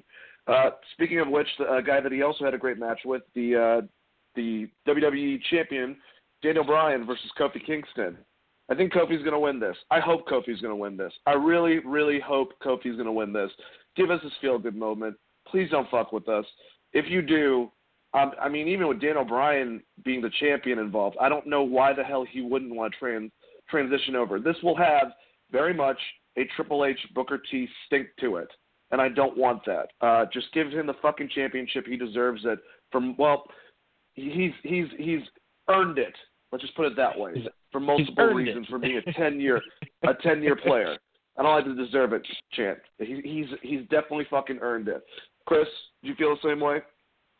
I don't think there's any way that Daniel walks out champion unless you're turning fucking Kevin Owens into the biggest heel of all time, which is possible. That is the only way I see you get out of this is you turn someone into an absolute monster heel, which I kind of fantasy booked with him starting to just immediately turns it into the Kevin Owens show, puts Alexa Bliss through a table. You go that route and do something crazy, maybe fans will forgive you, but I still think that has a stink on it that I wouldn't like. I think Kofi walks out champ easily, and we have a huge, huge celebration from the New Day, which should be amazing. Hopefully there's fucking actual unicorns and pancakes falling from the sky. Are they real? Maybe. Could just be horses with unicorn horns taped to them. I don't know. Oh, but I don't know if Tito will be okay with that. I think it's a huge. Fucking moment. I mean, we're talking about there was a kennel match. There's more stuff Peter could be upset about with WWE. Bossman fed Al Snow his pet dog one time. He can be pissed off at that. All right. What was I gonna say? Well, can we real quick, because we don't really give a shit and we don't have like a lot of time to talk about them. The Battle Royals, I don't care really what goes on. I feel like Braun's gonna win the men's one, or they'll do some stupid finish, and Asuka is gonna dominate the women's one. They'll give her that win to give her something at WrestleMania. Chris, do you see anything differently, or do you really even care? Asuka probably wins the women's battle royal because they're going to try to give her some sort of fucking leverage after taking the title off of her. The men's battle royal I could give three shits less about. I thought that fucking Braun was fighting the people from Saturday Night Live. I guess, are they going to be in the battle royal? And if so, I would assume he wins by tossing both out at the same time or something. Yep. Okay. Well, now that we get past that, let's get to some more of the cooler matches. All right, Triple H versus Batista. This is going to be Batista's last match, period. If Triple H loses the match, he's done. For that whole thing, I don't think Triple H is done wrestling. I see Triple H beating Batista, finally getting a win over him. How do you see? I mean, it would be fucking awesome if Randy Orton RKO's, like, both of them or something, and then they do a three-way match at, like, SummerSlam. Yeah, I would like that a lot, too. Outside of that, I think fucking Triple H just wins his match. It's no holds barred, sledgehammer, pedigree, and... All right, how about Kurt Angle versus Baron Corbin? It's looking like this is going to be the match. Do we have a chance? If it is the two of them, I see Baron Corbin winning, unfortunately. Maybe Kurt Angle wins. That doesn't make a lot of sense. Do you think that's going to happen? And if you do, who do you think's going to win? And if not, is there a chance that John Cena saves this and we get to see Kurt Angle versus John Cena? Or someone So here's else? the shitty part about this is they're pitching that Rey Mysterio was hurt. But and John Cena is in New York, so he's confirmed he's going to be at this event. So he's either going to be in this Kurt Angle match or he's going to be in that Samoa Joe match. And I think that they haven't really fucking decided what they're going to do. But my guess is he's going to destroy Baron Corbin, or Kurt Angle was going to break Baron Corbin's ankle in like 10 seconds, and then you're going to get John Cena versus Kurt Angle, which I think would be a great crowd moment. Fucking awesome. Because no one gives a shit about Baron Corbin at this point, and having just Kurt have a really dope moment where he just ankle locks him immediately and Baron can't wrestle, and then you actually get Cena versus Kurt because Kurt's like, that can't be my final match. I think that would be the way to go. That's how I would fucking book it. And then you let John Cena carry the majority of the match and win, and you have like a Shawn fucking Flair moment or something. I love it. I hope that's true. I really do. All right, Shane McMahon versus The Miz. Falls count anywhere. I hope that I really don't care. I hope that somehow Shane wins in some fucking stupid fashion, and I'm done with this afterwards. I really just don't give a shit. He jumps off like the top of the building. Yeah, I mean, I don't see the benefit of Miz winning when he's going to be gone in like 4 months because Maurice is pregnant again, right? So he's going to be leaving for that. So I would say The Miz wins this, and maybe they feud again to the next pay-per-view, but I think everyone's kind of done with this feud, so maybe you see Shane start a little heel faction and The Miz gets destroyed and injured. He can go take time off and do Miz and Mrs., and that's fine. I think where they were going with The Miz, now they can't push him there because they have people stacked in front of him like Kevin Owens and Mustafa Ali and what's going to be Kofi Kingston. So now you have three top baby faces that are going to be ahead of Miz's babyface run. So I just, it's almost better that they write him off for a little bit. Yeah, I agree. Makes a lot of sense, too. All right, we got AJ Styles versus Randy Orton. Who built fucking SmackDown, Chris? The Rock did. That's the right answer. Anyways, but out of these two guys, I think this could be a really fun match. I think that they could do a lot of cool stuff. I think they wasted us seeing visually the slingshot elbow from AJ into an RKO on SmackDown, but whatever. But I like their intensity. They had the best promos even out of Kofi and fucking Daniel Bryan on SmackDown going back and forth. So this match could be a lot of fun. It could be something really, really quick. I feel like they're going to give it to AJ Styles, though. What do you think? I tend to agree with you just because I don't see them giving Randy a big push unless they're going to continue the feud a little bit. But as far as the moment you say, I think that you could see, he also does that 450 splash slingshot. I think that's probably the RKO spot. If you're looking for the RKO spot, he'll slingshot 450 with RKO, and it'll be fucking nuts looking. But I think he'll end up kicking out and somehow winning. Maybe with a submission, maybe a calf crusher or something. But yeah, I think AJ wins here. I don't see a reason for Randy to win. And unless he's going to be feuding with AJ for a while. Which, if they're going to do that, that's fine. I have no problem with the 450 splash, RKO, pin. Randy wins, pisses people off. People are going to need to be a little pissed off on this show because, like I said, I think we're getting some big moments either way. So I kind of have no problem either way. I think that is your RKO spot, though. The slingshot 450 splash into the RKO, I think, is what we're going to see. That would look so sweet. I want it now. All right, Samoa Joe, the WWE United States champion. He's supposed to be going against Rey Mysterio for the belt. Now we know that Rey got a minor injury. Do we know if that's storyline driven or if that's true? I don't know exactly the full extent on it. I'm sure Chris will tell me as soon as I pass it to him. But, all right, if it's the two of them, Chris, I see Samoa Joe retaining it. If they put someone in the place of that, Ali's already been said, and Andretti's already been said to be in the men's battle royal. We already talked about John Cena. Kevin Owens doesn't have a destination. Could they put KO against Samoa Joe for the U.S. title, or pull like an Ali to replace him, Andrade? Wouldn't really make sense with heel on heel. John Cena come in. What do you think's going to happen? I think that they've slotted John Cena into two spots, and I think Rey is probably fine to go, and they've built this into storyline as a cushion because they'll just sell that in the match if Rey's kind of hurt. They'll just have Samoa Joe attack that area. I don't know what they think. I think they don't even know what they want to do with John Cena right now, but I do think it's between those two matches. What I would say is for Kevin Owens, he's probably just going to be fucking with Alexa Bliss and having the KO show because they've really been pushing the KO show on SmackDown, so I'm assuming it's something I could see taking over that show. I don't think it's going to be heel like I wanted it to be, but I could definitely see him somehow even the rumor and taking over. Well, even the rumor with KO getting involvement with Alexa and that being his involvement in WrestleMania, there is a theory and or rumor and innuendo going around that when Elias goes to do his concert, John Cena is going to hijack that, or at least someone's going to hijack that. So there's a lot of stuff up in the air still. So the next match we have the Intercontinental Championship. We got the Demon, just to let you know, and why did they let him do those weird noises on Smack? That completely killed it on Raw when he was like, blah, blah, blah, blah, blah, blah. Like, what the fuck was that? Come on. Like, Vince's like, just be a demon! Be a demon! Like, come on. God damn it. It's almost as bad as Pumpkin Balor, or where they had him go over the Irish fairy tale a long time ago. Either way, Bobby Lashley actually sold the fear really well, which I can appreciate. The Demon's going to beat him.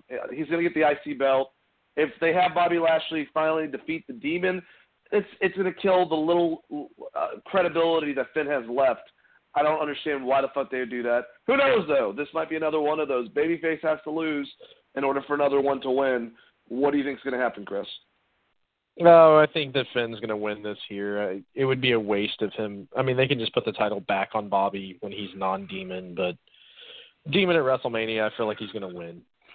And they're going to carry that streak for a while and probably build it back to him and Bray because Bray is eventually going to come back, which is unfortunate, but not unfortunate because Bray is coming back, just because I think that's where they'll end up going with this. But, yeah, I'll see Finn's probably going to win here. All right, we got Roman Reigns versus Drew McIntyre. I think Roman's actually going to lose this match. I don't have a lot. I mean, I don't remember who stood tall when they started beating each other down. No, I think Drew did. I don't know. If Roman wins, it's the feel-good concept, but he could lose at the same time because Drew could use a push, being one of the top heels for next year. So I'm gonna go with Drew McIntyre. What do you have to say, Chris? I'm gonna go Roman Reigns wins by fuck finish, meaning that Drew gets disqualified. All right, we got just a normal singles match. There's nothing around it, so I just assume that they'll just do a DQ. They'll wrestle for a while and then DQ and have Drew kill Roman, making him an even more heartfelt babyface. We got the Boston Hug Connection, Bayley and Sasha, the champions of the WWE Women's Tag Team Champions, going against the Divas of Doom, Beth Phoenix and Natalya, the Iconics, and Nia Jax and Tamina. Bayley and Sasha are going to win this. That's what I think. What do you think? Fuck, I think if they're smart, they'll put it on the Divas of Doom after that fucking match I watched on Monday where it's seemingly the best wrestler in the whole damn thing was Beth Phoenix. I don't know what the hell happened to everybody else, but that was a fucking garbage match until Beth had her comeback. So yeah, it wasn't no, that I'm good. just kidding.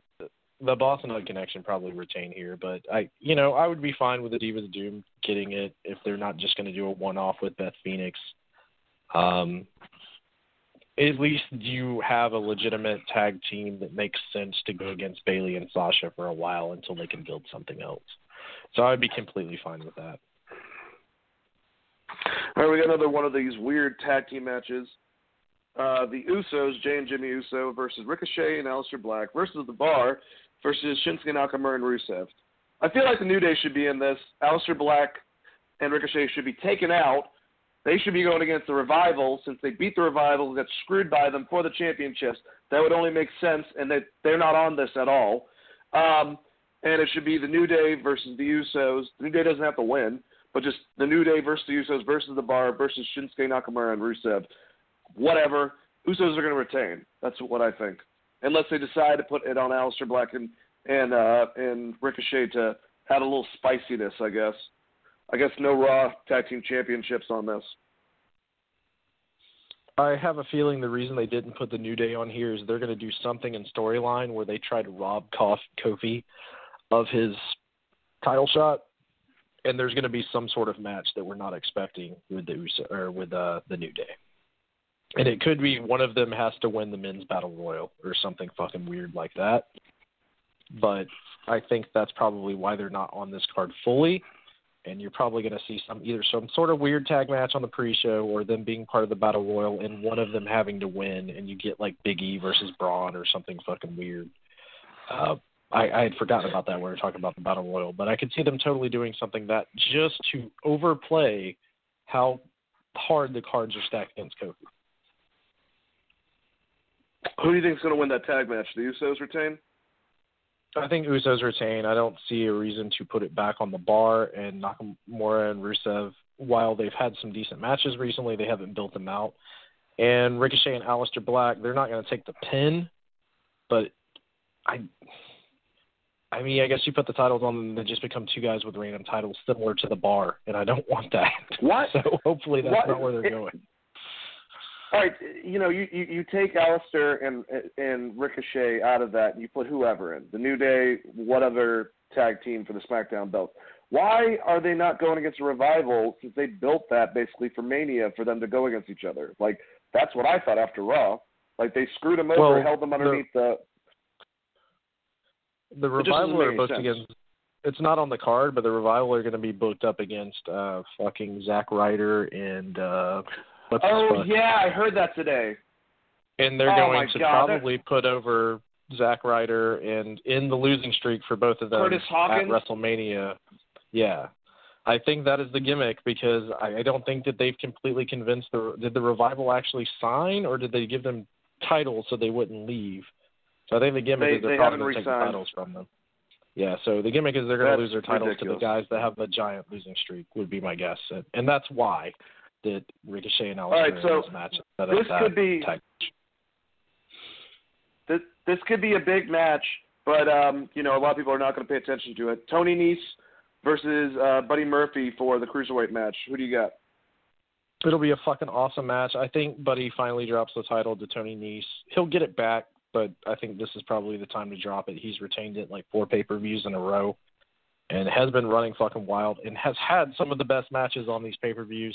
I think they'll tear the house down, at least on the pre-show for sure. And I think Tony Nese actually walks out champ this time. All right, guys, that was a great episode of Wrestling Geeks Alliance. Check out all of our coverage on GVNation.com. All of our news articles from Alec will be up there. Also, next week we got 2 shows we're doing, one for all the non-WrestleMania stuff that we just talked about, and one for Mania, Raw after Mania, and SmackDown. From me and Chris, thank you guys all for listening, and have a wonderful evening. Peace out, and let the Geek Fights be with you.